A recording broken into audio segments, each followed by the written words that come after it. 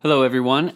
Today I'll be giving you the summary of the Revelation class that we went through on September 25th. The passage of Scripture that we looked at that night was Revelation chapter 12. To kind of set that up a little bit, at the end of chapter 11, we once again find ourselves, as we said, Revelation is cyclical, and we find ourselves once again at the end of the world. And a very real question is brought about that is answered by Revelation 12. And a question that gets asked quite often to Christians is this: if Christ is sovereign, why does the church suffer, and why is the world so dark? We get the answer to that in chapters 12 through 14. And the main answer to that is this: there is an unseen, very real enemy of the promises of God at work in our world. And that's what we will take a look at today in Revelation chapter 12. Now, I'm going to give you an opportunity where you can pause this and just read Revelation. I encourage you to read Revelation chapter 12. We're just going to break down the verses into sections, and it'll be very beneficial for you to read through that. So I'll give you an opportunity to do that here for a moment. Okay, we're back. Revelation 12, now you should know, is about a woman and about a dragon. And probably the biggest question about this passage of Scripture through the centuries has been, who is this woman? Well, there's 6 different options that are mainly out there of who this woman could be. So let's go through those to begin with. Who is this woman? Found in Revelation, introduced in Revelation 12, verses 1 and 2. First, the first opinion out there is this woman is the mother of Jesus. And the second opinion is this woman is the church. That one's kind of tough because how does this church give birth to the child? And it's pretty obvious that this child is Jesus. So that's kind of a tough one. Number 3 opinion would be Eve.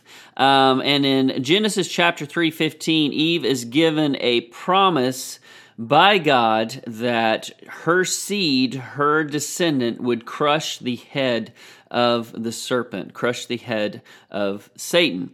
So maybe perhaps this is Eve and the fulfillment of that promise to her.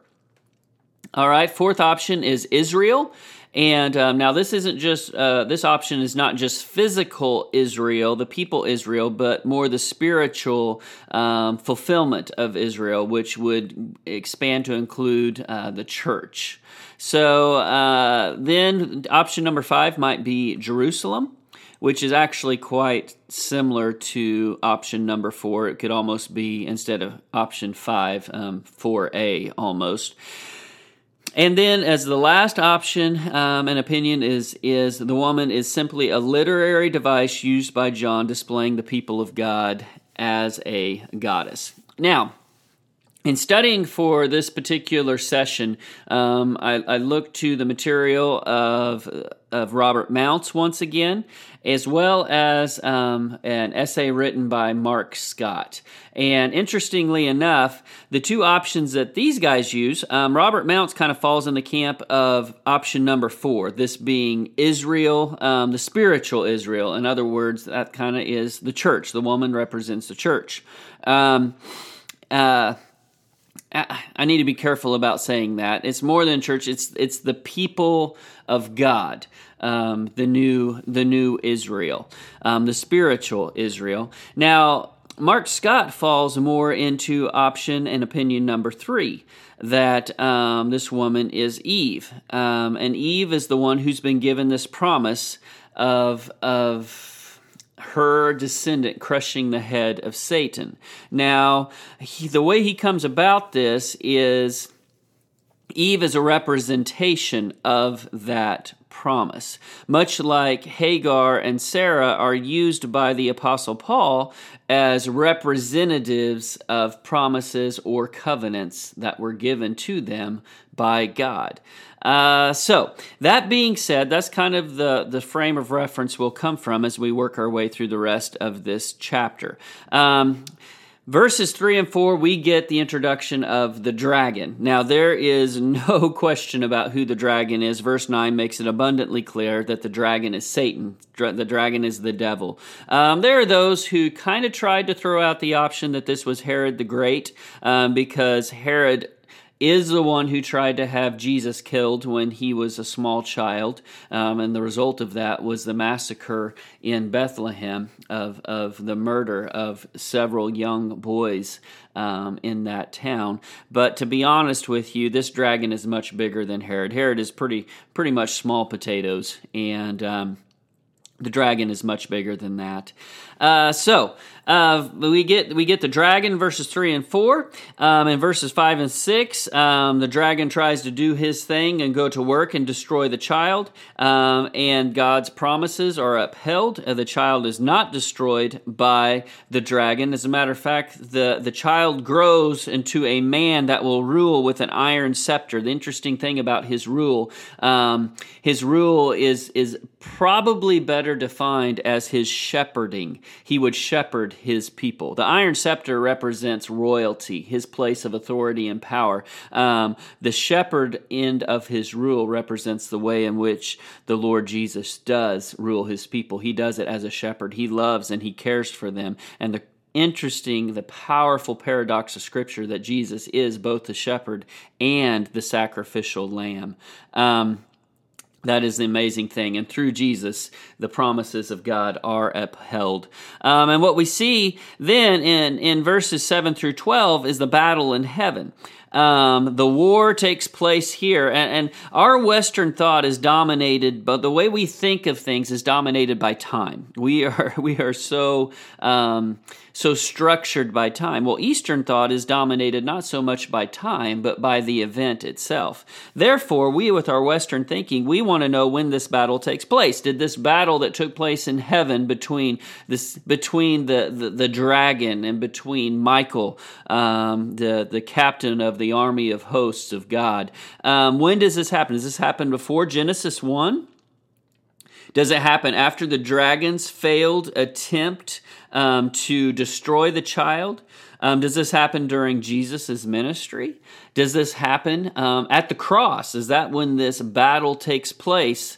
John, it's almost like he wants us wondering with our frame of thinking, but we know that there is a tension between good and evil. That is obvious in this world, but John goes directly to the result. The result is this: the dragon is overthrown overwhelmingly and tossed out of heaven, thrown from heaven. And then when we get after the war, in verses 7 through 9, we get the celebration of that in the song in verses 10 through 12. The accuser is finished. Now, something that's kind of ominous about this song is verse 12. The dragon is finished, is defeated, but not destroyed. The dragon is hurled to earth. Guess where earth is? That's where we are, okay? So the Satan is thrown to earth, where he does still have some level of power. And in the last verses 13 through 17, we see our author John alternating here. In verse 13, 15, and 17, we see the attacks of the dragon. We want to know when and where these attacks takes place. Well, the text simply does not tell us.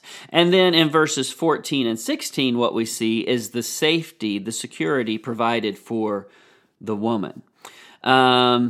It is an incredibly powerful image that is painted by John of these attacks, and then the safety provided for the woman. The picture of that, we see that she's been given wings to fly to safety. There is some Old Testament imagery there. Isaiah 40:31 talks about the wings with which those who rely upon the Lord and trust in the Lord that they are given in difficult times. Exodus 19:4, that is Moses talking about God giving wings to the people of Israel to give them a path of safety away from Egypt. So there is quite a dramatic picture painted here of the attacks of Satan, but his attacks are not ultimately victorious because of the security provided, the ultimate security provided by God for his people in the world to come. You see, in conclusion, Revelation 12 is the apocalyptic fulfillment of Genesis 3:15. Look that up and read it. God's promise to the accuser, to Satan, as well as his promise to Eve that Satan would be crushed by her descendant. And that descendant is none but our Lord and Savior Jesus Christ. So, incredible story painted in Revelation 12, and that is a powerful thing for us to rely upon and find security in.